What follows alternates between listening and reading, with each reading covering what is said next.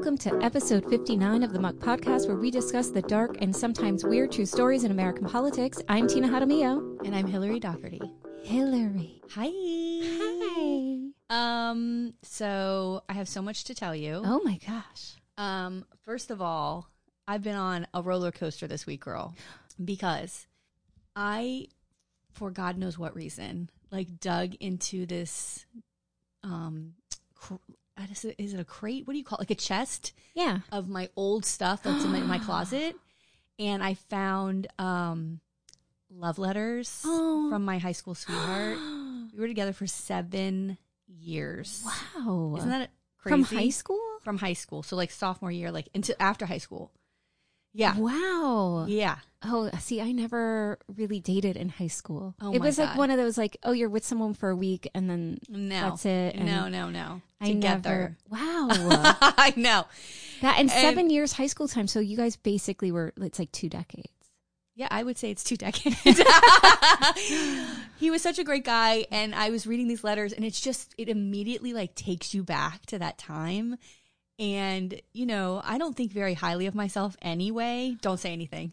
I know I see the look on your face. That's fine. Well, but to read these letters, I'm like, wow, this guy really loved me. And I was we were 2 17-year-old idiots. You know what I mean?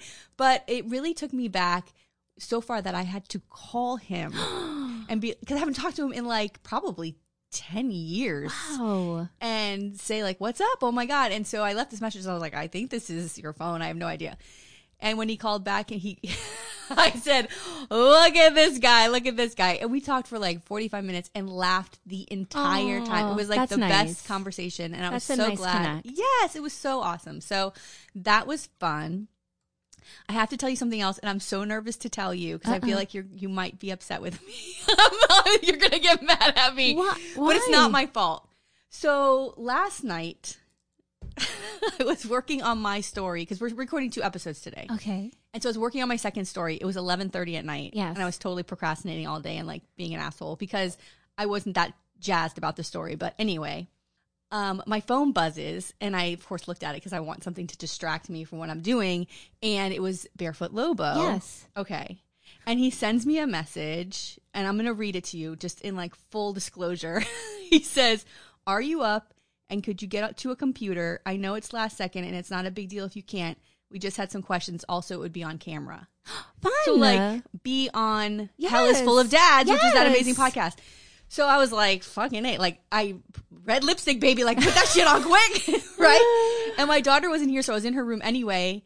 And so they sent me this link, I get on, and I'm looking at Cody and Barefoot Lobo. Yes. And their beautiful, handsome faces. And I was like, this is insane. And then, of course, Barefoot Lobo was staring. And Cody goes, he's fanboying out. I was like, no! So cute. Anyway, 3 hours later. 3 hours later. A 3-hour podcast? Dude, they record. I mean, listen, I'm spilling tea, guys. They record for 6 or 7 hours. Oh, and then they cut. And then they cut it all up. Oh, that's great. So I was on that podcast. I didn't realize it was going to be this whole thing, but it went by really fast. I love this. Okay. So, but in the middle of it, I go, Tina really should be on this right now. I said, yes, hello. I said, we really should. Thanks for leaving me out, Barefoot Lobo. I told him. Thank you. I'm totally blaming you, and you're going to have to fix this. Yeah. P.S. I was up. Oh, Thank you. Oh, my God. Thanks, guys. Oh, my God. How dare you? Yeah, that's what I said. I was like, you better start. So this morning, he sent me a message saying, thanks for coming on. And I was like, P.S. Tina's going to be here soon. And I got to break this shit to her. So you better send her an invitation right now. You need to get her on the podcast this weekend. Hello. Yeah. Yes. Thank you. So thank you.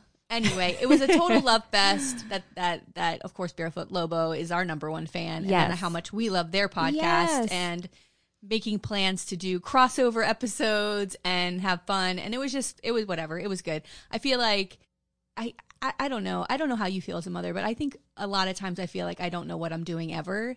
Yeah, no. Okay, so I feel like it's a common thing.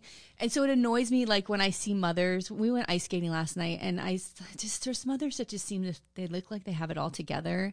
But in my mind, I'm like, that bitch don't know what the fuck going Yes. on, right? Okay, because and that's hard. So when you go on a podcast where you're talking about parenting, it's like, yeah, here's all my failures. Here's the things that I've done wrong. Here's the things that I've seen. Anyway, we get to talk about that on the podcast. So I don't know. Oh, I can't wait to listen. Well, I can't wait to listen when you go on the podcast because that will be happening soon. I can't. I'm very disappointed. I still have to say. The disappointment. And P.S. You don't want to disappoint Italian. Because it doesn't go away. It lasts a long time. Woo! You can make up and I'll go, it's fine. But I won't forget. I won't.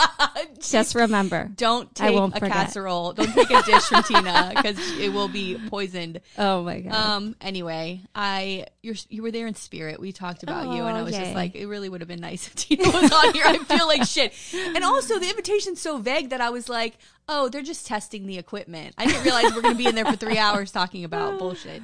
I love it. Okay, so I also wanted to bring up that this Friday is the Lil Muck episode that we have been so excited about. Yes. And I think that we should say who it is. Yes, why not? Do you want to announce it?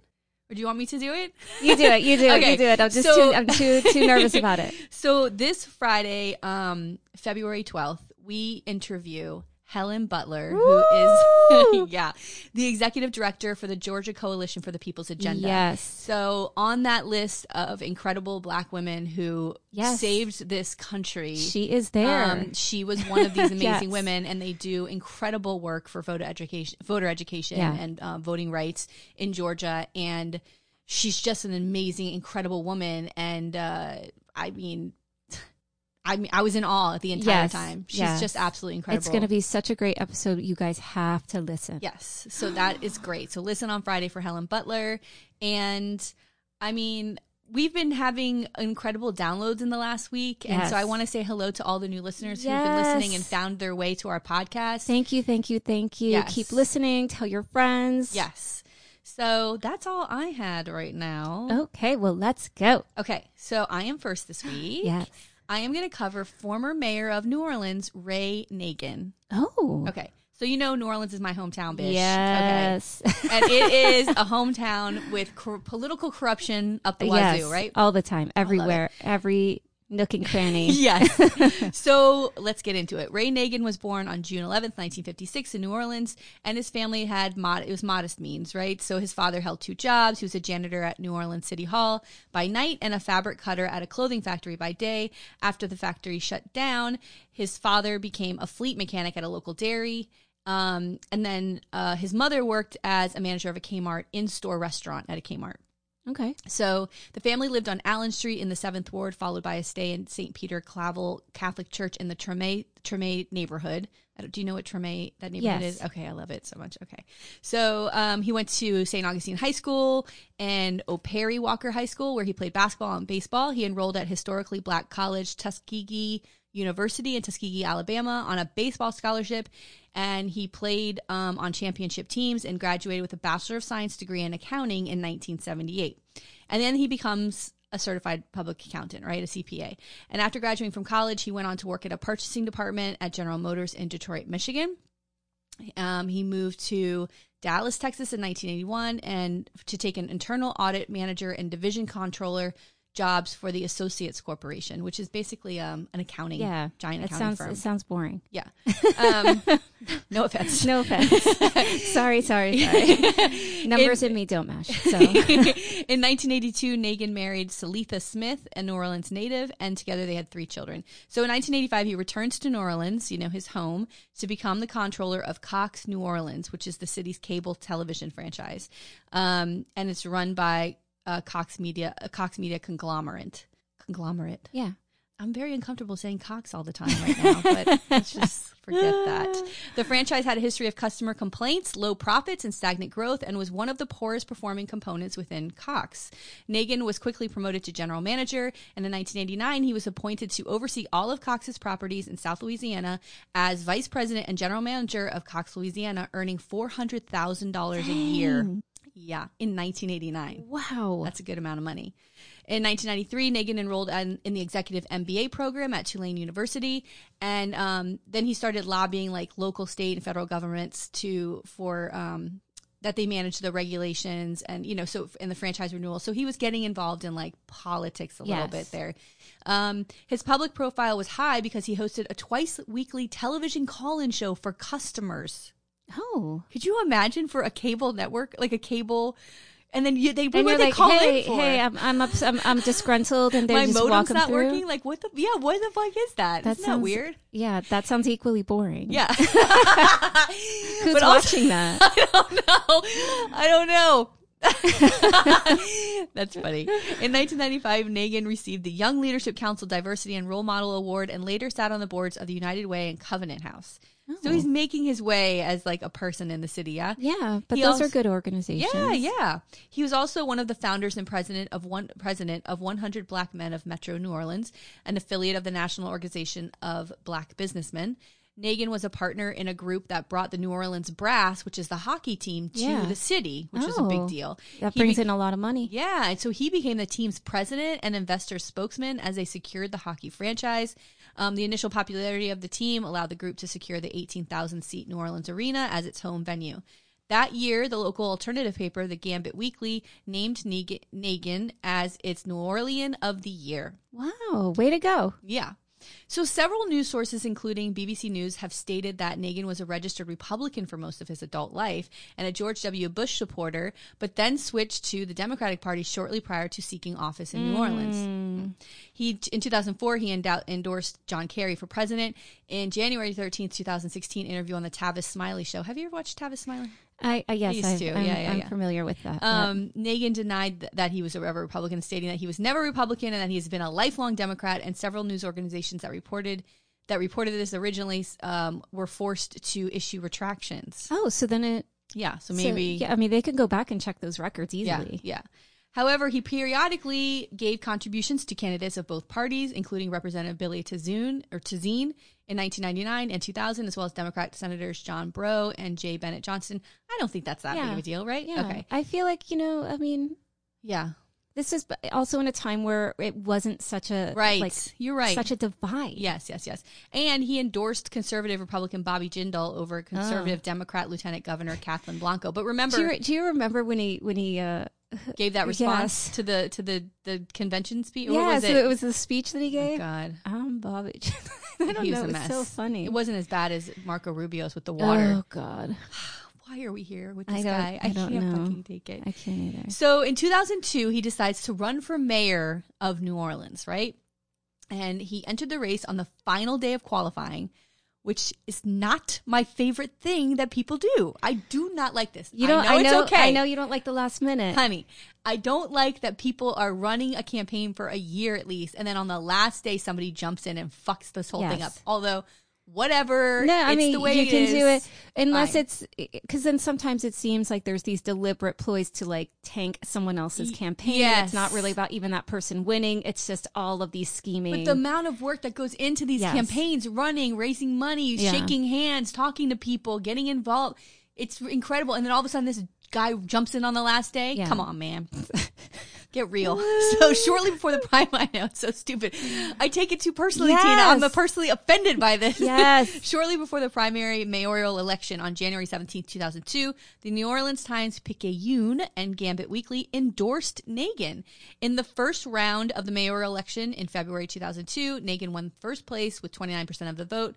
Some of his opponents were the police chief Richard Pennington, State Senator Paulette Irons, and City Councilman Troy Carter. So this is like one of those, but this is one of those cities where it's like a huge deal to be mayor. Yes. Because there's other across, Absolutely. Yeah, you're some little town. It's like, okay, you're the mayor. New York, Chicago. Yes. It's like you're running. And you have power in the state that's more than the governor sometimes. Yes. So in the runoff, in 2002, Nagin defeated Richard Pennington with 59% of the vote, and he becomes the 60th mayor of New Orleans. Yay! Uh-oh. So in his first term, the 2004 Comprehensive Annual Financial Report of the City of New Orleans, as certified by CPA firm KPMG, it highlighted many significant accomplishments of the Nagin administration. They had gained 4,500 jobs that year, and the U.S. Census Bureau figures showed about 38,000 New Orleans had risen out of poverty above the national average, which is amazing, right? Yeah. The American City Business Journal said per capita income in New Orleans was rising at the fastest rate in the nation.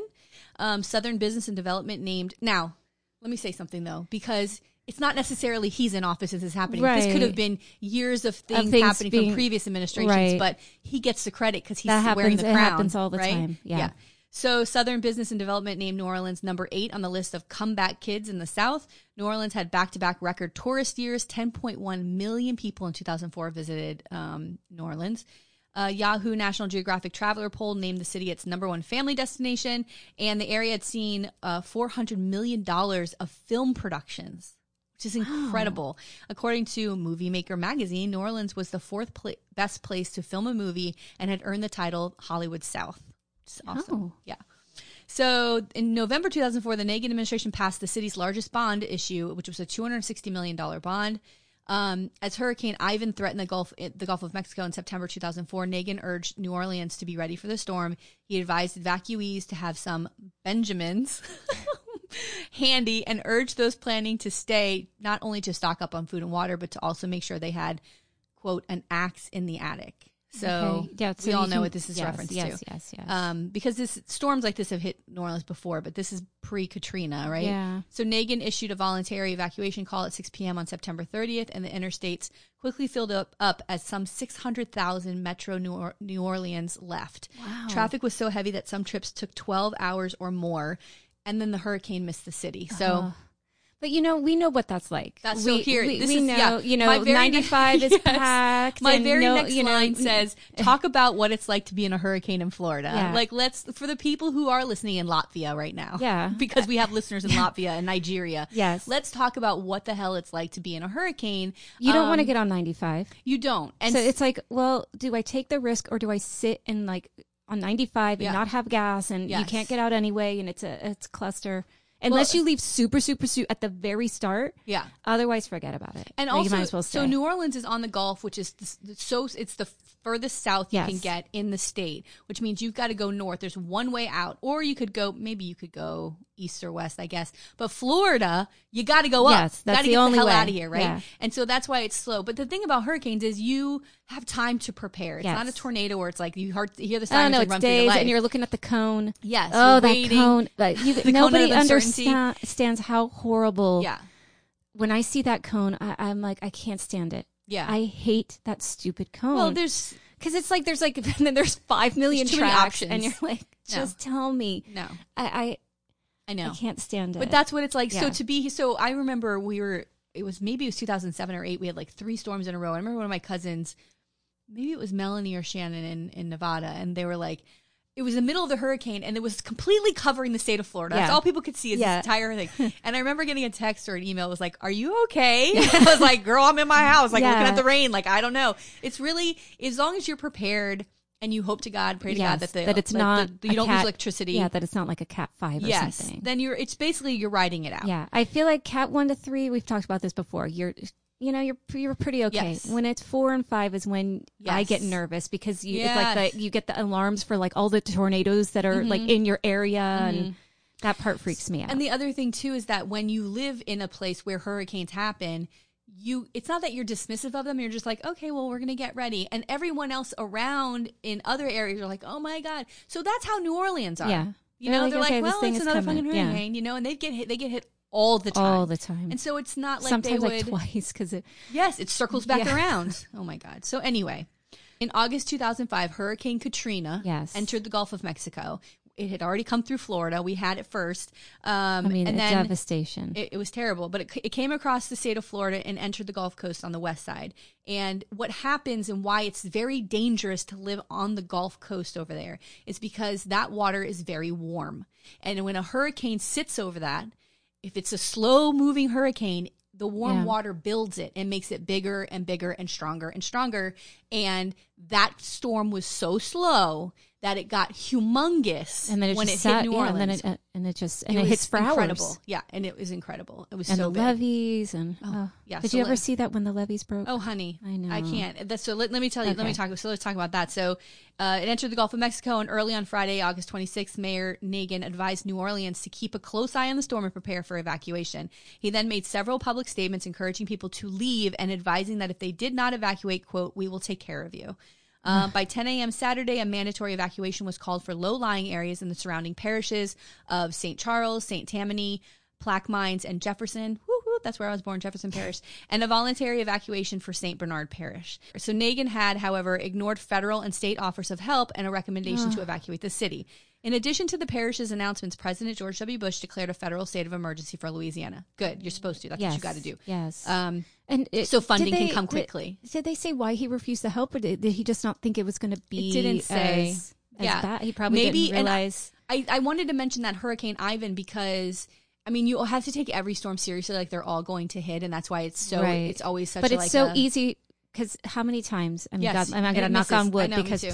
please, Girl. we're going to be heading into hurricane season again. Yes. But it's like, okay, this big storm's going to come, and then it's slight. I mean, all it needs is a slight tick. Yeah. Within an hour, you're like, oh, I'm and going then to work tomorrow. and then you go back to work and everything's fine. And but the moment that something, I mean, we've experienced it with Andrew. Yes. And West Palm. What was the one that happened in 2004? Wilma. Oh, Wilma. Yeah, Wilma yeah, as well. So, when it does hit, it can be devastating, especially for like our trailer park homes and like other like housing that isn't as secure as other people. And that has a whole income issue as well. And it brings in all these other. Which is what happened here with this storm, So in accordance with the regional evacuation plan, New Orleans, along with the surrounding areas of Jefferson and St. Charles parishes, were given formal voluntary evacuation orders around 50 hours from landfall. The phased approach, along with what's called, quote, contraflow, where all incoming interstate highways are reversed and they go outward. So that ensures that additional vehicles moving onto already congested roads could not create a massive gridlock. So what happens is you have north and southbound 95 here. Right. Everything's northbound. Yes. So you can't, there's nobody coming down to Florida. Yes. You just have to get out. Okay. And then who's coming down? There's probably some, we're in Florida, so there's got to be some idiot that's like, I don't understand why I can't go south. Disney's closed. I can't go to Disney. The storm's going to hit in about an hour, sir. Please go hunker down. Yeah. The local newspaper reported that Nagin stopped short of ordering a mandatory evacuation because of concerns about the city's liability for closing hotels and other businesses. I'm not really sure. Like, I don't know. I mean, when you've got tourists there, like, what are they supposed to do? Kick them all out? Like, what the fuck happens? Yeah, but I know. So after they should have a plan in place for if a storm happens. I mean, this is what we do with our guests. You have 10 million visitors in 1 year. Like, those hotels are packed. Yeah, there should be something where they have some kind of system to get them out. Yeah, especially if you know a few days in advance. Right. So after receiving a late night call Saturday from Max Mayfield, we know we're BFF with Max Mayfield down here. He's the head of the National Hurricane Center, and Nagin was advised that Katrina was headed to New Orleans. So he ordered the city attorney to prepare legal documents for a mandatory evacuation of the city, the first in New Orleans' almost 300-year history. Wow. Can you imagine? Wow. Yeah. So this that doesn't is make any sense. Yeah. Yeah. Mandatory evacuation. That happens down here all the time. Yeah, but you don't, Yeah. The cops come down. They're like, get out of your house. You're like, fish, I got to tell you. I'm watching Netflix, honey. I'm making those SpaghettiOs right now out of the can. I'm trying to hunker down. So on Sunday, August 28th at 9:30 a.m., the mandatory evacuation order was signed and communicated to the public. The Superdome was opened as a shelter of last resort. This was horrible. Oh my God. And police went throughout the city with loudspeakers, alerting all remaining citizens to go to key pickup points for free bus rides. By Sunday evening, 80% of New Orleans and visitors were evacuated or relocated. Great. Okay. After the hurricane hit, the federally built and maintained levees collapsed throughout the city. So those areas, those parishes they talked about in the lower 9th Ward, they are predominantly black neighborhoods. They're the poorest areas in the city.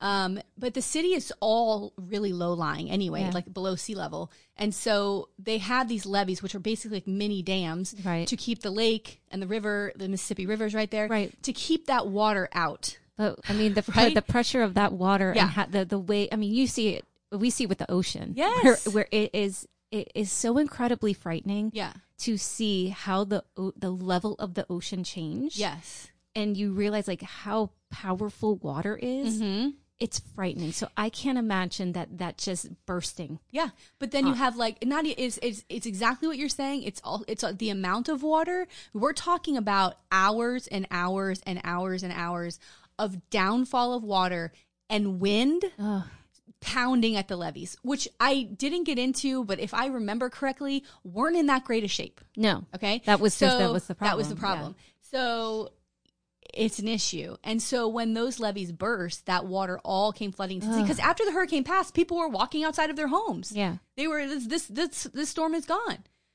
Next thing you know, there's 20 feet of water and they're standing in their roof, and asking for some help. You know what I mean? It was incredible. So 80% of the city was flooded. Some areas as high as 20 feet over the rooftops of homes. Oh my God. I mean, imagine you're in your, what do you do? How do you, it's awful. It's incredible. And that's where the axe comes in. There were people actually in their attic using the axe to get out and get on the roof.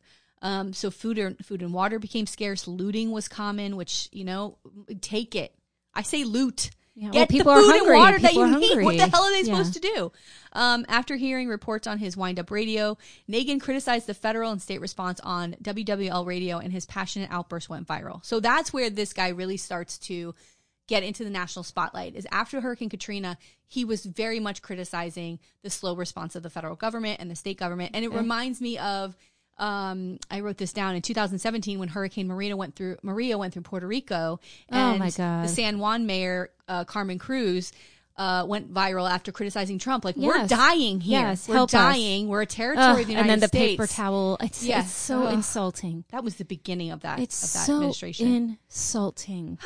So, at a town hall meeting in October 2005, so shortly after the storm, Nagin said, quote, now, this might seem like a left turn, and it's fine. It's just I wanted to mention it because I thought it was like, whatever.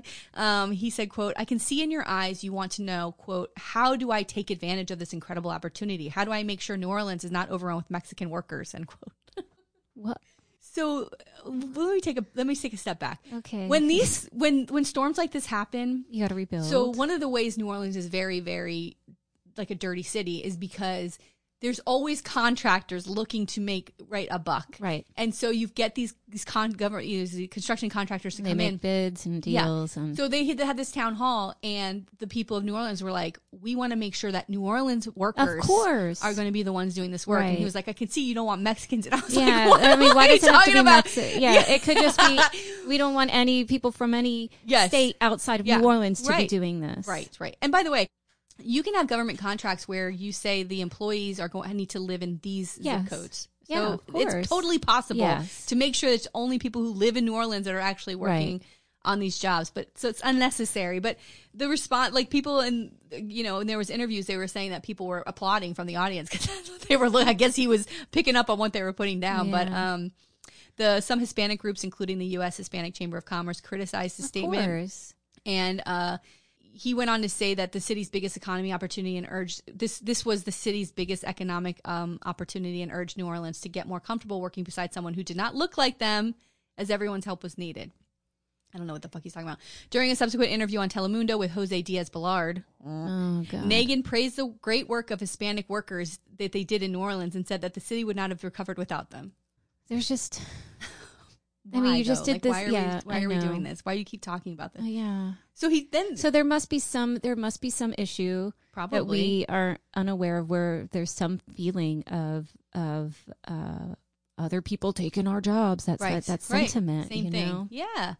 So then he gives that this speech, which I think is. I know that there are people who are offended. I think it's hilarious, but so he. Shortly after Katrina, devastated New Orleans, there were calls for moratoriums on rebuilding certain neighborhoods. So the lower Ninth Ward, like I said, is predominantly black. Yeah. The folks that did evacuate those areas who could afford to, maybe they didn't have a car or whatever. Like, there were people who couldn't get out and were still there, but there were a lot of people who could get out. Right.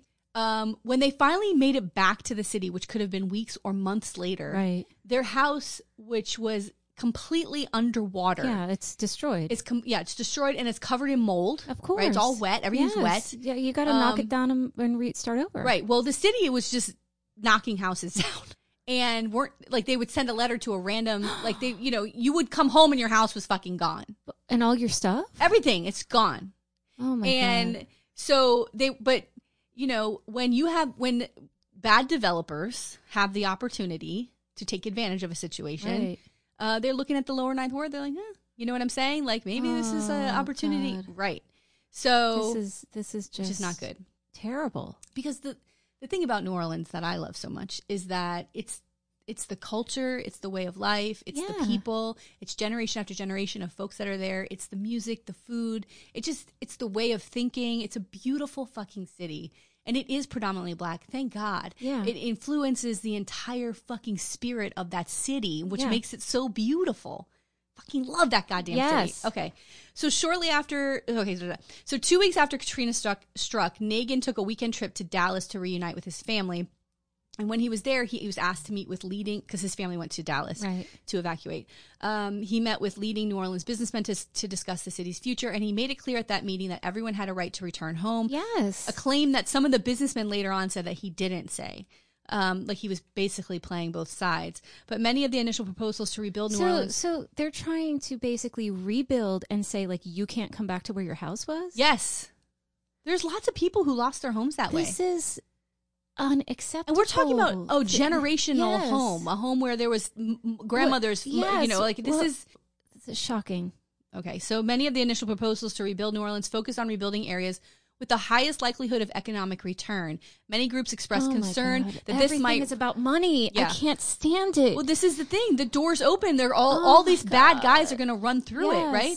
And so many groups expressed concern that this might radically change the racial makeup of the city. This is such bullshit. I know. The land deemed most economically viable was mostly city land above sea level, in which the most economically advantaged and white citizens resided. The majority of New Orleans, especially black residents, lived in the outer edges of the city where land was mostly below sea level and deemed less economically viable. So we're not going to rebuild that area. Like, who gives a fuck? Oh, my God. Yeah. So Nagin disavowed such proposals. In response to the residents' concerns, he used the phrase chocolate city to signal that New Orleans would remain a majority black city. So people were super offended by chocolate city. Yeah. I thought it was funny. I'm not offended by that at all. Yeah. I get it. I mean, who gives a fuck? But like, people were so insane about that. Yeah. Insane. I mean, I can see it. I don't know. I think that he could have said it in a different way and just said, this is our culture. This is the black community. We're going to maintain this, and I'm going to fight to make sure that houses are built and that you will be back in your homes, et cetera, et cetera. Like, he could have. Well, he already has shown us that he doesn't really, he just says whatever he feels like saying, you know? So he used because it seems like it's just because it is this, like, I don't know if it's being cutesy, but it's almost dismissive of like the seriousness of the situation. Oh, okay, I hear what you're you saying. Know what yes, I mean? Now like, I hear. Yes. Like this is a grave situation. Stop goofing. This isn't a goof. Yeah. So he first used the phrase during a Martin Luther King Jr. Day celebration in New Orleans on January 2006, and repeated the metaphor several times. So he probably got a great reaction from the crowd, and then he just kept using it like a dad joke. You know, he's like, "Did you hear this joke?" This was seized upon and parodied by some commentators, cartoons, and merchandising. Oh, no. Oh, Tina. Various designs of T-shirts with satirical depictions of Nagin as Willy Wonka were sold in the city and on the internet. No. Get me that shirt right now. I mean, but they're making a farce of like this horrible thing that's happened. And I get it, but I'm against City. it. No, I'm against it. Do do do do do do da da da da da da. No. Come to New Orleans. No. Okay. No. Sorry. I'm against it. I am against this. All right. Well, fuck it. I won't record that song. Thanks a lot. Yeah. Sorry. So Nagin also said that New Orleans will, quote, will be a majority African American city because that is what God wants it to be, end quote. Okay. Oh. Some people found the implication of Nagin claiming to know God's will to be troubling as the racial aspects of his speech as well. Is anyone vetting? No. Is anyone vetting? I just feel like, look, when you are a public official and you're giving a speech, there's got to be someone there that is vetting what you say. Let me just take a quick glance at it. I mean, I've watched that. What is that stupid show on Netflix, The Queen or whatever it is? Yeah. Every time she wants to say something, they're looking at her like, you can't say that. Yeah. Where is that for this guy? Well, maybe, listen, let's get into it because you know that ego is big. Yeah. He's all over the fucking news. Everybody wants to talk to him, right? Yeah. And so no one's going to tell him what he can and can't say. As I'm going to assume that, which I know nobody should, but whatever. He then condemned Washington, D.C. by saying, God, quote, sent us hurricane after hurricane after hurricane, and it's destroyed and put stress on this country, suggesting God's disapproval of the 2003 invasion of Iraq. No. Listen, Woo, they have a city to rebuild. You're just you're distracting. You're taking away from what needs to be done. Okay. Don't bring God into it. God. In 2006, he runs for re-election, right, for mayor. So, but at this point, at least 2/3 of the residents are displaced. Like, they're not even going to be able to vote in this election. Maybe if they got vote by mail ballots, maybe. But yeah, but where? I mean, at that point, it'd been years. imagine. Yeah. So on election night, he was the front runner with 38%, and Lieutenant Governor Mitch Landrieu came in second with 29%. And then when they faced off in a re-election, Nagin defeated Landrieu 52 to 48%. So now he's reelected. His second term begins June 1st, 2006, and he was like out the gate already being criticized by local media. For example, his quote 100-day plan to accelerate the rebuilding of New Orleans was bashed for what critics said was a tardy release, lack of details, and activity in moving forward. Nagin administration spokesperson Rob Kuhig backed away from a 100-day promise, stating that it was not meant as a, quote, time period, but as a short-range initiative to improve quality of life issues. Yeah, I mean, I can't imagine the planning, development. I mean, just to think about how are we rebuilding, how long this is, Yeah. I just... and I get 100 days. Maybe they could have just said, in 100 days, in 100 days, we hope to have started this, or we hope in this ward to have X amount of things done. Something like that. Yeah, I hear you. That was a little realistic. Realistic, yes. Yeah. So delays in FEMA reimbursements and federal recovery dollars reaching the city caused many significant delays. Yeah, that's not his fault. No. In 2006, Nagin was also criticized for devoting time to extensive lobbying in Washington, D.C. and a national speaking tour. Oh, come on. Honey, get back to work. Get back to work. Nagin's administration said that this was necessary in order to correct inaccurate perceptions of New Orleans and secure recovery support.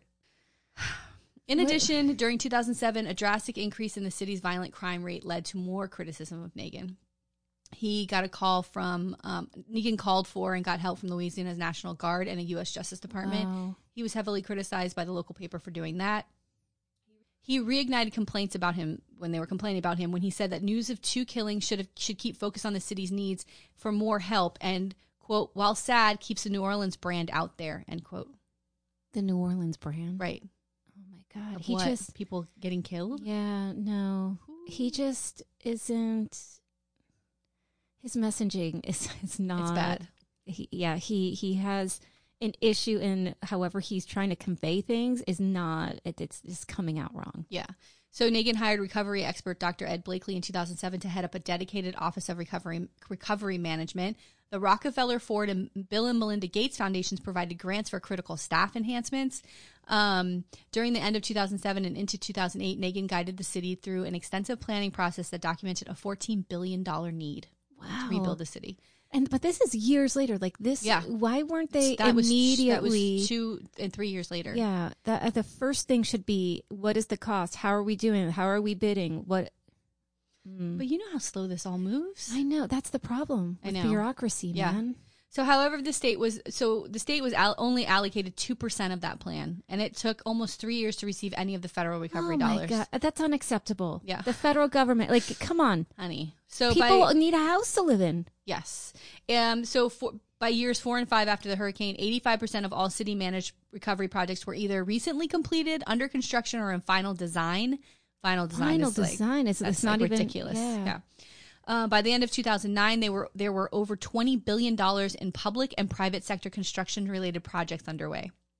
Business Week said New Orleans was one of the best cities in America to ride out the Great Recession, which is not funny when you're talking about they had to go through a devastating motherfucking storm to get anything pumped, like anybody to pay attention to the fucking city. Money Magazine. That's terrible. I know. Money Magazine ranked the city as the 6th fastest growing real estate market. Wow. Outside Magazine said New Orleans was the 20th best town in America to live in. The United States Department of Labor, in its April 2010 report, said New Orleans had the lowest unemployment in the nation. It's because everyone's working to rebuild that city. Right. Yeah. So let's get into the scandal. Oh, my God. Here we are finally, yeah? Yes. So, I always say the bigger their mouth, the harder they're going to fall, bitch. Yes. Because that's what happens with this guy. Oh, and I remember when all this started coming out, I was like, God damn it, can't we have one guy? You know, when you think about 9/11, this is what it's also brought into my mind. It's like, when you think about 9/11, Rudy Giuliani, believe it or not, kids out there who now only know the vampire troll as Rudy Giuliani, he was once America's mayor, right? Like God, everybody rallied around that fucking guy because he was like building up this city after 9/11, and he's getting, he's out there, he's passionate. Like everybody's he like, did. Rudy. I mean, there were some things that he did before that, yes, but not good. Yes, but after that, people were all excited. Well, same thing with this. Like, this guy was like revered. Oh, he's so passionate about his city, and Democrats didn't like George W. Bush anyway. So you got somebody out there talking shit about him. They're like, right? Like they love this fucking guy. Well, So April 7th, 2009, the Times-Picayune which is a newspaper, alleged a conflict of interest with regard to a trip Nagin took into Hawaii in 2004. Oh, no. The vacation that Nagin then took with his chief technology officer, Greg Meffert, and their families was claimed to be partially paid by Meffert. But years later, it was revealed that Meffert used a contractor's credit card to pay for Nagin's plane ticket. Must be nice. We got all that money coming in, honey. David Hammer of the Times-Picayune reported on April 23rd, 2009, that Nagin had taken, quote, plenty of other trips at the expense of Net Methods, which is a company owned by a city vendor, Mark St. Pierre. Oh, no. The Times-Picayune had obtained information that Mark St. Pierre, who allegedly paid for the holiday, had made substantial donations to Nagin's 2006 re-election campaign. Meffert was later charged with 63 felony counts in what authorities said, quote, was a lucrative kickback scheme, unquote. All but 2 of the counts were subsequently dropped, and Meffert eventually pleaded guilty to 1 count of conspiracy to commit wire fraud and 1 count of filing a false income tax return. I think they flipped him against Nagin. They had to. Yeah, no way. 20 counts. Give me a break. Or what did I say? 63? Yeah. Come on. In April 2010, as a result of a Freedom of Information Act request from a New Orleans news station, Nagin was investigated for destroying his official city emails. But they can find that stuff on the server, yeah. yo. Oh. So after a forensic investigation by a computer forensics firm, 5,400 emails were recovered. Get those emails. Yeah. I love when I say things like this to you because your eyes light up. You love that fucking sneaky bitch shit. I do. Love it. It's my favorite. Many of these emails. I love the forensic. I love forensic accounting, and I love this forensic. Like, let me dig into the electronics, and they pick up like little shreds. Jackpot. You know, like a shred of an email here. Yes. It's amazing to me. So many of these emails were subsequently used as evidence in Nagin's 2013 criminal trial. So in June 2012, Frank Fidela, who was facing major security and fraud charges, pleaded guilty in New Orleans federal court to 1 count of conspiracy to bribe a public official. According to the Times-Picayune, Fideli claims to have paid $50,000 and delivered truckloads of free granite to Nagin's son's business in exchange for favorable treatment for Fideli's companies with city contracts. So even his kid is fucking benefiting from this shit.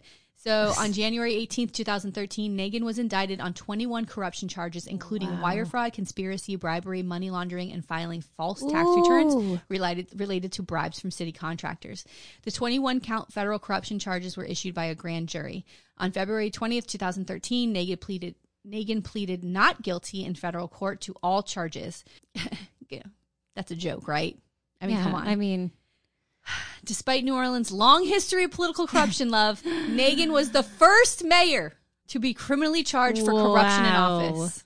Wow. Yeah, slippery down there. Yes. Just like the crawdaddies, if you will. Yes. New Orleans joke. Nolans.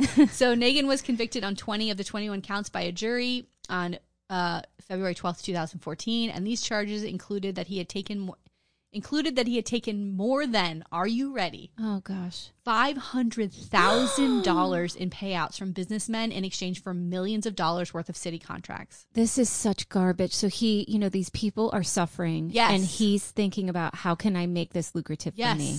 That's awful. Yep. That's even worse. Yeah. That's not just like, we're building something on the riverfront and I'm going to give it to my buddy. This is people's lives and their homes. Yes. That could cause delays and jack up the cost of stuff. Yes. That's so horrible. The truckloads and truckloads of refrigerated, they had all those refrigerated trucks, like semi trucks that had bodies in it that nobody could claim. Like people were there was thousands of people dead. This guy's over here going, how can I fucking make money off of this shit? No. Woo, bitch. It's terrible. So on July 9th, 2014, Nagin was sentenced to 10 years imprisonment and more than $585,000 in restitution and forfeiture. Wow. The judge then recommended that Nagin be sent to the Federal Correctional Complex in Oakdale, Louisiana. On July 15th, 2014, Nagin's attorney filed an appeal with the Fifth Circuit Court of Appeals. That was fucking denied. On September 3rd, 2014, a judge deemed Nagin indigent and ordered the Federal Public Defender's Office to take over his appeal. He basically said he was penniless and relying now on food stamps, that he had no money. His wife declared bankruptcy. So where's all the money? Reminds me of Kwame Kilpatrick, who's walking free right now. Yes. Reminds me of that. On September 8th, 2014, he goes into jail, goes into prison. And the terms of his sentencing included a possible release date of no earlier than May 25th, 2023. However, in response to the COVID-19 pandemic spreading in the prisons, authorities released Nagin to house arrest on April 27th, 2020. So he's now living in Dallas with his family, and he still maintains his innocence. Oh, sure. Yeah. And there's $500,000 money that nobody will ever get. No one will ever get. Nope. Oh, that's somewhere. That's under the mattresses. Oh, it has to be. Come on. So that's the story of Ray Nagin. Wow. Yeah. That's a good story. So I would recommend, if any of you have HBO, to watch the show Treme, because it takes place in New Orleans, and it's by the same beautiful angel who made The Wire, David Simon. And he moved down to New Orleans after the hurricane and with his producing partner. And they made the show Treme, and it's like 3 seasons. I need to check it out. I haven't seen it. Absolutely amazing. The music is fantastic. Treme is this beautiful, historic neighborhood in New Orleans, and the music is just fantastic, and the storylines are great. But it's all about these folks struggling after the storm, and it talks about abuse of power and money and corruption and these contractors to come in, and it's just a really, really great show. So I'll have to check it out for sure. Yes, girl. Are you ready? Ooh, let's go. All right. Today, I'm going to tell you the story of Leon Jordan of Kansas City, Missouri. Okay. Civil rights activist Leon Jordan was elected to the Missouri House in 1964 and became one of the most powerful Black politicians in Kansas City. But in the early morning hours of July 15th, everything changes. Oh, my gosh. So our story takes place in Kansas City, Missouri, and I don't know much about Kansas City. I just looked up a fun fact, and I learned that the ice cream cone was invented at the Missouri State Fair. So I'm moving to that fucking place now. That's where we're going. Thank you very much. Thank you very much. So before I go into details about the tragic thing that happened to Leon Jordan, I want to give you a little bit of background. So first off, after delving into this story, I realized that there are so many incredible folks like Leon Jordan who we should be learning about. Yeah. And again, not just during Black History Month, we hear so many people say Black history is American history, just to be weaved into it all of the time, all year long. Yes. And we need to do more. And especially when I read, I had never heard of Leon Jordan. And almost every account that I read about him said that he was the most powerful Black politician in that state. Wow. And civil rights activist and did all of this amazing stuff. And I'm like, why don't I know about this guy? Why didn't we learn about this in history? So here we go. Leon Jordan grew up in Kansas City, Missouri, and Swift notes for an article in Black Then that Jordan did a ton of stuff. So, for example, he was a soldier, a pilot, a detective, an educator, an activist, and a politician. Jesus. What? I was like, this guy is amazing. I feel like most people, like, you maybe have one or two successes in your life, and he did like all of this stuff. P.S. Detective, the end. Yeah. That's all I need to do. Yes. Thank you. So I'm kind of going to go through a little bit of his, kind of highlights of his career. So as a soldier, he served in the U.S. Army, but there wasn't much about his time there. And Farnsworth notes in a biography on Leon Jordan that he also joined the reserves after graduating college.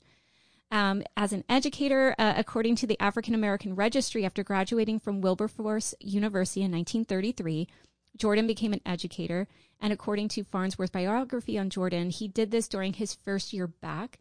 And he also noted that Jordan also worked for his brother in an advertising department. So he was had finished school. He did a little bit of time in law school, goes back to Kansas City, and is kind of trying to find his way. And he ends up doing a little bit of time as an educator, working for his brother, and just kind of not sure. You know how it is when you're young and out of college. Yeah. And then in 1936, and some other accounts say 1938, Jordan entered the police force. And according to the African American Registry site, Jordan was the first Black man to earn the rank of lieutenant. And this part I thought was so interesting, that in the middle of his career on the force in 1947, Jordan was recruited by the Liberian government to reorganize their 450-man police force. So leaves America, goes to Liberia. He spends 8 years doing that. Whoa! And he does all of this amazing stuff there and has control of 450 men. Wow. Does all this reorganizing for them. And then he returns back to Kansas City. But the thing that sucks, because America, Jim Crow, and all this bullshit at the time, he comes back and he tries to work on the force again. And they gave him that lieutenant position. But they give him 12 cops to manage and like these crappy hours, and it's limited. So segregated and all of that. And as compared to the ranking that he had when he was in this other country, it was too much for him. And it was demeaning. Like he was like, I was doing this whole thing. I was in charge of all of these people. And now I come back to the States and there's no respect for what I can offer this force. It reminds me of James Baldwin. When James Baldwin grew up here, was a writer. Like he left to go to Paris and was like living a free life. Yes. There was nothing like, and he'd come back here and go, oh, here we go again. I'm just another like N-word, he would say. But here we go. This is how I get treated when I come back to this country. Yeah, it's terrible. It's awful. So according to a People Pill biography of Jordan, he flew his own plane. So he was a pilot. I'm not sure when he became a pilot. I don't know if that's something he learned when he was in Liberia or when he served in the Army. That part I don't know. But the article did note this amazing feat. So in 1948, when he was in Liberia, the French High Commissioner of West Africa, along with 16 other French officials, crash landed, and Jordan helped in the rescue efforts, and the Liberian president, William Tubman, awarded him the Chevrolet of Star of Africa Award. Wow. Isn't that amazing? He's amazing. He's amazing. Like, he's like this rescue, he goes on a rescue mission. He does all of this. And again, he comes back and it's just garbage here. So in 1954, Jordan comes back to Kansas City, and this is where he begins his work as an activist and politician. And he also opened up a bar called the Green Duck Tavern. So I want to mention the tavern because according to the African American Heritage Trail, this place was where many political conversations were held. And I love this. Like they go and they are making plans. And they cite Michael Kubik of the Green Duck Project as stating, quote, "The tavern became a place for robust discussion, where strong disagreements about politics and civil rights could be hashed out without fear, at a time when access to white-owned facilities was limited and civil rights activists were routinely harassed by police and the public. Having a safe place to discuss these issues and reach consensus was essential." Wow. So I love Me this. too. I listen. And Love it. I love it too that there's a safe place for them to have those discussions and to talk about it. And I'm getting flashes of like how much I loved that we all could hang out and do those things. Oh like, my God. I miss going to bars and like talking and having a drink and like just planning. Yeah. I mean, I know. Damn it. Vaccines, let's go. Yeah. All right, so he was first elected to Kansas City's 14th Ward Board as a committee person in 1958, and he starts a foundation with his friend Bruce Watkins called Freedom Inc. in 1962. And Freedom Inc. was like this club designed to help Black candidates get elected, stop voter suppression, give Black voters more influence in the area. I'm like, oh my God. Love this. And according to the African American Registry, in 1963, they conducted the largest voter registration drives to ever happen in Kansas City. Jesus. And also, according to People Pill, they also got an ordinance passed desegregating all public facilities. Oh my God. I was like, I'm reading this. I'm like, this guy's so amazing. Like, why don't more people, I mean, maybe more people know, and I'm just an idiot. But again, I don't remember learning about him in school. I mean, I would hope, and I don't know if it's true because I just saw an article yesterday that in Utah, parents can opt their kids out of learning about Black history in Utah schools. You know, I was just watching Elle Sharpton on, I forget what channel, and he was talking about civics. And you and I have talked about this where I'm like, there needs to be engagement from like elementary, middle, high school level, and that local government should really be involved in the local schools and all of this. So, but he talked about the issue of bringing civics back. He talked about when the shift happened and started moving towards STEM and things like that. And then they took things out of sort of like social science and history. Right. And he also talked about how depending on where you live, textbook companies publish different books about the same historical events. Yes. And some of them remove issues of Black history. Yes. And others include it. Yes. And I think that, you know, and I get like that the states need to be independent and have this sort of autonomy. But at the same time, if we are the United States, there needs to be sort of some federal regulation where a certain state like Utah can't just say we're going to erase Black history. Right. That's not allowed. I mean, it's funny not because allowed. my sister is a teacher and she's taught in Florida and she's taught in another state. I don't want to say what state, but let me just say it's the South. And she specifically has said to me that the way she's taught elementary, now she teaches middle, but the way in elementary, like social studies, in Florida, the way they talk about Andrew Jackson is completely different in the state that she lives now. Yeah. And so that's exactly what you're saying. And like, I think it who are depends the on heroes parts, and who's I think it not. depends on the parts of Florida as well. Yeah. So this was South Florida. Yeah. So it was a lot different than what she was teaching. But so what my point was though is that in Kansas City and in Missouri, maybe they are taught about this person. Maybe because it's in a state that we don't grow up in. So but maybe still, like, I feel like these are huge accomplishments. Girl, please. The other thing is, wait, and before you even finish that, it also goes to show that it's work. It's organizing to get change made. Yes. But you only need one person and to gather other people around and be like, this is something we can go do right now. This is all we have to do to that. And it should encourage other people.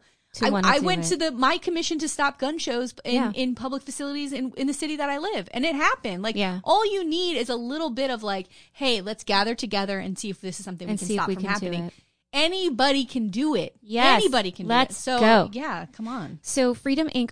also put up 8 Black candidates in 1964 for various seats, and 7 of them won. Damn, man! Including Jordan for his first term as a Missouri House rep. Yes! First of 3 terms. And I love this so much. Like this, I was like, I love this. Everything made me so happy about this. Oh, my God. And in fact, Kansas City Star reporter Glenn Rice told KBAI's Matt Horn that, quote, had it not been for Leon Jordan, you wouldn't have public accommodations, equal access, and so forth to what you may have today.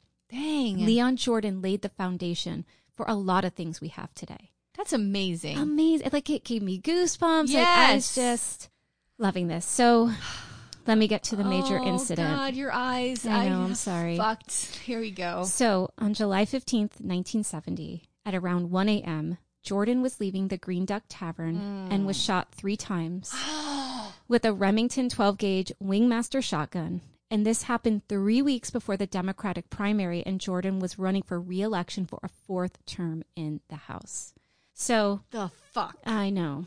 So according to Farnsworth biography, and so this is like a full book that is online. You can like download the PDF that goes into such amazing detail about his early life, his childhood, like everything, his time in Liberia. So I have it linked. because I got a lot of information from there. But according to that biography, Jordan left the bar after locking up, and allegedly he always had a pistol with him. He always carried a pistol with him, and he put the pistol in his pocket as he was going to go open the door to his car. So what people think is that it was believed that he was watched, that they followed his routine so that they knew he was going to put that gun there, and that's right when they shoot him. Motherfuckers. So they knew like his habits, you know? So here we go. The charges. According to an excerpt from David Conrad's biography on Jordan, 2 people were brought up on charges, but nothing happened. According to the Jordan biography, 2 14-year-olds claimed to have witnessed the murder, but that turns out to be false. But they still identified 2 men in a police lineup, a Carlton Edward Miller and a Reginald M. Watson. But once they start questioning the boys and gave them lie detector tests and all of this, their story starts to crumble, and they realize like maybe they had ridden by like on the day of the crime scene, but they didn't, you know, they were kids and they just kind of told this story. Come on. So one of the boys even ran away because they had put the boys in protective custody and all of this stuff, and one ran away. And so once that happened, like they had to drop the charges because they didn't have anything. But do we know anything about these guys? So no, but I'm going to... Okay. It gets interesting. So later, a former colleague and friend of Jordan's from the police force, a Sergeant Lloyd D. Graffenreid, had this to say about the case. Quote, "This is the most complex murder case I have ever worked on. In 23 years with the police department, I can't remember a case with less information, more blind alleys, more possible motives, and more suspects. It's totally baffling." Jesus. And he lists these as possible motives. He says it could have been for political reasons, business, personal animosity, jealousy, or criminal activity. Okay. So it's like the range of things. First of all, like, take jealousy out, you dummy. That's not a fucking thing. It's totally politically motivated. It's some fucking white supremacist asshole. Well, let's see. Oh, God. So in 1972, a jailhouse informant stated that he knew details and would tell in exchange for a reduced sentence. So a lot of times whenever informants kind of give information, it's tricky because if they're doing it to get a reduced sentence, like, can you really trust what's being said because they want something out of it? Right. And if an informant gives information, they're like, I don't want anything, then that tends to be more trustworthy because they're just like, hey, I need to say this thing. Yeah, yeah. But this guy wanted a reduced sentence, and he claimed that James Willis, Maynard Cooper, and Doc Dearborn were involved in the murder. And the biography further notes that Willis was brought to trial and found not guilty. So they have these 3 guys, they bring one of them to trial, gets a not guilty verdict, so they don't pursue the other 2 because they're like, well, we didn't have enough to get this guy. Because that happens too with a prosecutor, like, can we win this case? Do we have enough evidence? So just try. Why can't you just try, though? Know. So it seems that these men may have been involved in part of what was known as the Black Mafia, which I'm going to talk about in a bit. Ultimately, no one was prosecuted for the murder. This is fucking unbelievable. All right, so some of the aftermath. The day after his killing, the Kansas City Call had Jordan's death on the front page and listed his death as an enormous loss to the community, and then also went on to talk about all of his accomplishments.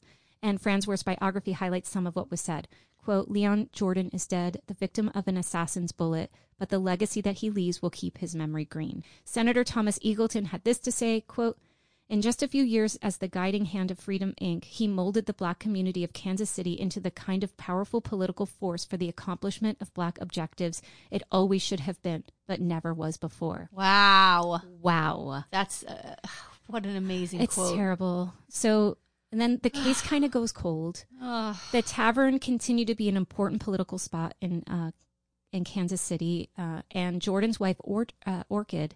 Oh, I love that name. Isn't that beautiful? Yes. But this made me really happy. She ran for his seat. She won. Yes. And she continued to serve for 16 years. Yes, bitch. I know. Get it, motherfucker. Yes. Oh, I was like, oh, and she's so lovely. Oh. All right, so some points of interest. Now, in 2010 and later, this article was updated in 2014, Mike McGraw and Glenn Rice of the Kansas Star reported that new evidence came out suggesting that Leon Jordan's assassination may have been a mob hit. So a police report noted that the murder... So Kansas City's a big mob town, though. Yes. Right?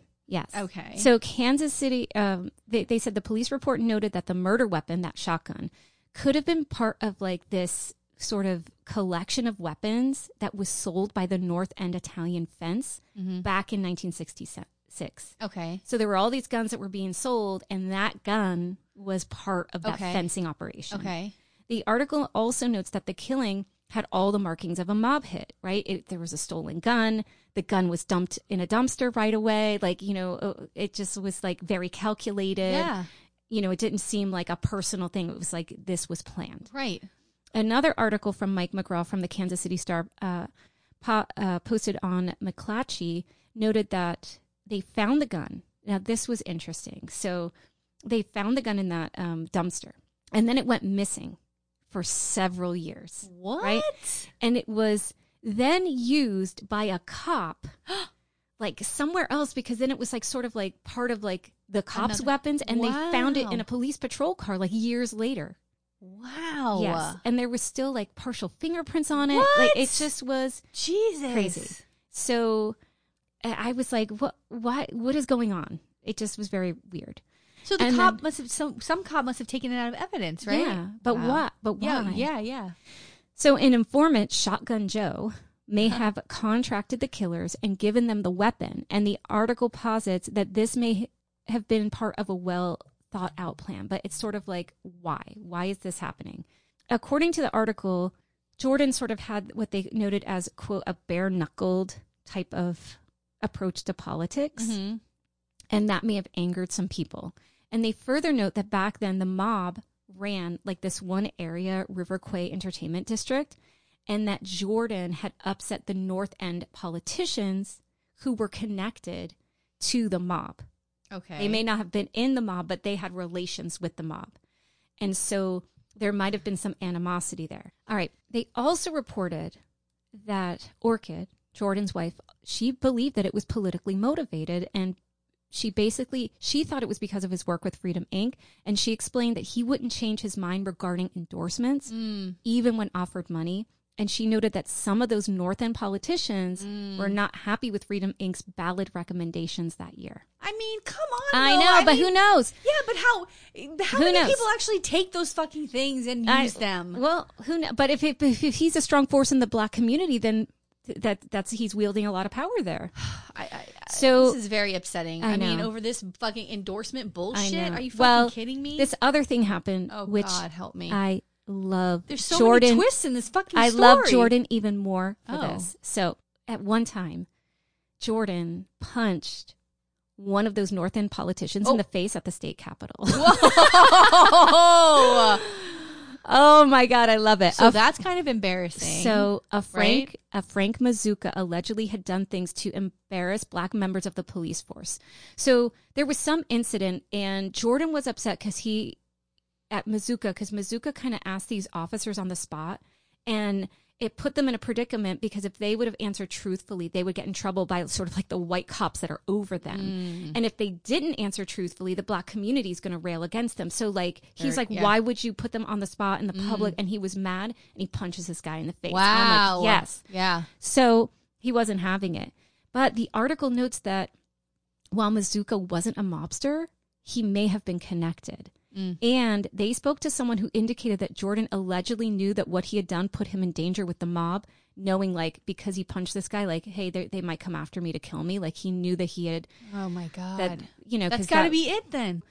But Mazuka talked the mob out of killing him allegedly, and just wanted an apology from Jordan. And Jordan kind of goes to his office and gives this apology. Oh God. But some people say, was that apology enough? Because it's about a year and a half after this that Jordan is killed. Damn. The article also notes that some former mob folks corroborate that story, that it was a mob hit, and that it may have been because they wanted to curry favor and getting good with those higher up. So if they know, like, oh, they don't like this guy Jordan. Oh, if we take Jordan out, then they're going to like look at us as like, look at how tough we are. We have done this thing for them. God, and like, so ridiculous. Who knows? There's I have those articles linked where kind of it really details like all of like the mob connections. Meanwhile, and stories. this person is now gone. I mean, the person they killed is just, it's terrible. What we've lost now because of this. Yeah. What else could he have done? Oh my God. Who knows? Dang. And the other thing that they said is that the Italian mob may have contacted the Black Mafia because they were doing business together. Okay. So they were like, hey, you guys go kill this guy. And they may have been a deal there. But again, this is just a theory. Yeah. And a lot of the folks that are potentially involved are now dead. Right? And so we know that those 3 guys that were mentioned were part of that Black Mafia. And so there may have been a connection. Who knows? All right. So another point of interest is that the Green Duck Tavern was open until 2015 when the next owner, Jimmy Townsend, was murdered. What the hell? I know. And it's listed as a historic building, though. And according to a Vox article, in 2018, a play called The Green Duck Lounge premiered in Kansas City that covers the life both of Jordan and Townsend and draws parallels to today's BLM movement. So I thought that was really cool. Yes. And then in 1972, Kansas City broke ground on the Leon M. Jordan Memorial Park. Oh. And in 1975, they created a bronze statue in his honor. And according to an article on Dubois Consulting, the statue may have been the first ever elected in Missouri history to honor a Black leader and the first ever to be created by a Black artist. Oh, my God. And in 2018, they broke ground at the park to make a monument. So now they have this monument, and there are slots for like 1,000 honorees, and each year they're going to add plaques to it, so people can nominate people in the community to have their name on the plaque. Oh, I love So this. I was like, that's a pretty awesome legacy to kind of end with. So that's the story of the assassination of civil rights leader, politician, and activist Leon Jordan. Oh, Tina, bless your soul. That was amazing. God damn. Incredible guy. Incredible guy. He's absolutely, well, you know, we always point to Martin Luther King Jr., but, you know, he was in the South doing all of this. There were people all over the country. All over the country doing stuff. Yes. And I mean, there's so much stuff that I've left out. So, again, if you want to know more, please go to the sources because there's and that biography was really great. Oh, my gosh. She sounds amazing. It sucks. Yeah. It sucks. It does.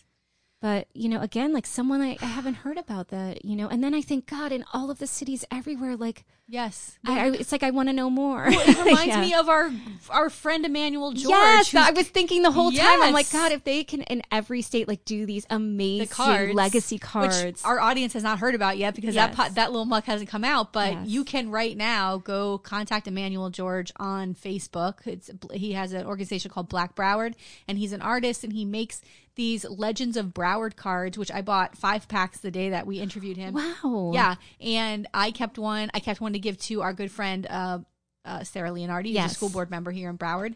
She's been highlighting them. Yeah. Well, she got one before I posted that I got these, and now I'm seeing them everywhere, which is amazing. No, it's but I so also amazing. dropped, I contacted somebody at the middle school where my daughter goes, and I was like, hey, I have these fucking, I'm trying not to say the F word. It's okay. I have these cards. And this is what they are, and this is the local artist. He's an archivist, and he's making these cards. He's an artist. Incredible. And it's incredible. And they're like, yeah, we'll take them. And so my daughter dropped them off at the office, and then I got an email back from her saying that the 8th grade history teacher is already incorporating them in their Broward or their Black History Month projects. I love this. It's amazing. So it highlights Black history, people who've made a difference in Broward County in Black history, and it's just I would love to see. amazing. I would love to see Emmanuel George do like major cities across America. P.S. When you said people they should put in there, I was thinking in that thing in Kansas City. Although it's here, he's here. He'd be somebody that they could put in that plaque. That's incredible. Yeah, he's absolutely. I amazing. contacted a couple of people regarding his cards as well to try to get it in some schools. I've seen a ton of people buying them now, so I'm really, really happy for him. I'm hoping that it works out. Yes. Oh, I love it. Yes. So happy Super Bowl Sunday. Who gives a fuck? I know. I gotta tell you. I have to tell you. I don't even know who's playing. I have such little interest in football. No, me too. I can't. And number one, I really think I'm going to make people mad. Oh, who cares? Please don't take this out of the podcast. But I really don't think that we should be glorifying. No. You know, until a lot of more changes happen. Yeah. With our football program and you know the concussions. You know, it's like a machine. You know, like they pull kids out of college. I don't know. They're not, but these players are not protected. Their health, their mental health is not protected with all of the level of concussions that they receive. And I know they're trying to change that, but I don't know. I don't like it. I don't like the whole system. It's scary to me for some reason. The physicality of it all, the brutalness of it. But our good friend Kate, who's on our year-end special, she put a story. She wrote in her story just 3 words: "Football is stupid." Yes. And I was like, this bitch knows me. It's so stupid. It makes no sense to me. Although, so a tradition in my house is, which is not happening this year because bitch needs to stop eating like this, is we would go to the grocery store and get like everything you could find at like a bar, like snack tray. Yeah. And then we would make that on Super Bowl Sunday. So we would have like pizza rolls and nacho dip and, you know, like pigs in a blanket. And we'd make all this good food and watch the only football game we watch all year, which is Super Bowl.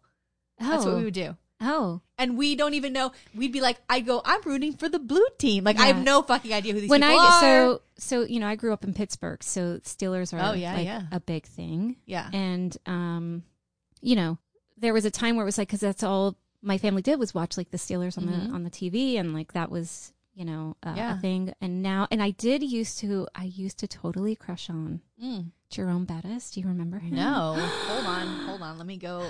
The bus. Oh, wait. That Jerome sounds familiar. Bettis, the bus. People, help me out. You know he's adorable. Oh, he's so cute. Wait a minute. I do know this face. So cute. And oh my God, he's adorable. He's adorable. Oh, he is adorable. Look at that cute face. Honey. And my husband, because around the time we first got married, I would always go, "Oh, Jerome Bettis." And he's like, "Oh, do you just want to sit on a cloud with Jerome Bettis and float away?" Yes, I do. That sounds nice. He's so cute. Yeah, so he's you know, the only thing I liked about football back in the day was Jerome Bettis. So, well, we're cursed because we live in South Florida, so like the Dolphins are like the team, and I have so many friends that are Miami Dolphins fans. God bless you all.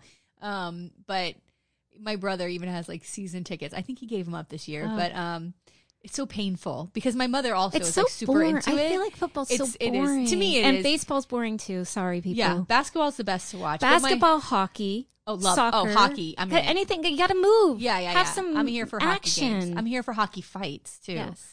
Oh, punch each other. Yes. Ooh, hey. Wrestle on the ground. But anyway, my mother's so optimistic at the beginning of every season. Did you? And I go, Mom, don't ever talk to me about football. You have a son. Go call his ass. Like, I don't know what you're talking about. But she's so optimistic. By mid-season, towards the end of the season, she's like, well, they win one. They might be in the play. I go, okay. Every time she's disappointed. I mean, they're over 30 years now. It's enough. I have no energy or care. Yeah, no, I have no energy or care either. Like, I don't want to hear about it. I don't want to be about it. Okay, so anyway, that's it. Football is stupid. Football is stupid. Thank you. I'm writing this down. Title. I had something else down, but football is stupid. Thanks, Kate. Bye. If you want to see any photos or take a deeper dive into our stories, please follow the episode notes on our website, themuckpodcast.fireside.fm, and be sure to follow us on Instagram and Facebook at The Muck Podcast. To support the Muck Podcast, please visit our Patreon page. We have 3 levels of support and different goodies for each level: Muckraker, Policy Wonk, or Bleeding Heart. We can't do it without you. Music for the Muck Podcast written and performed by Sean Doherty.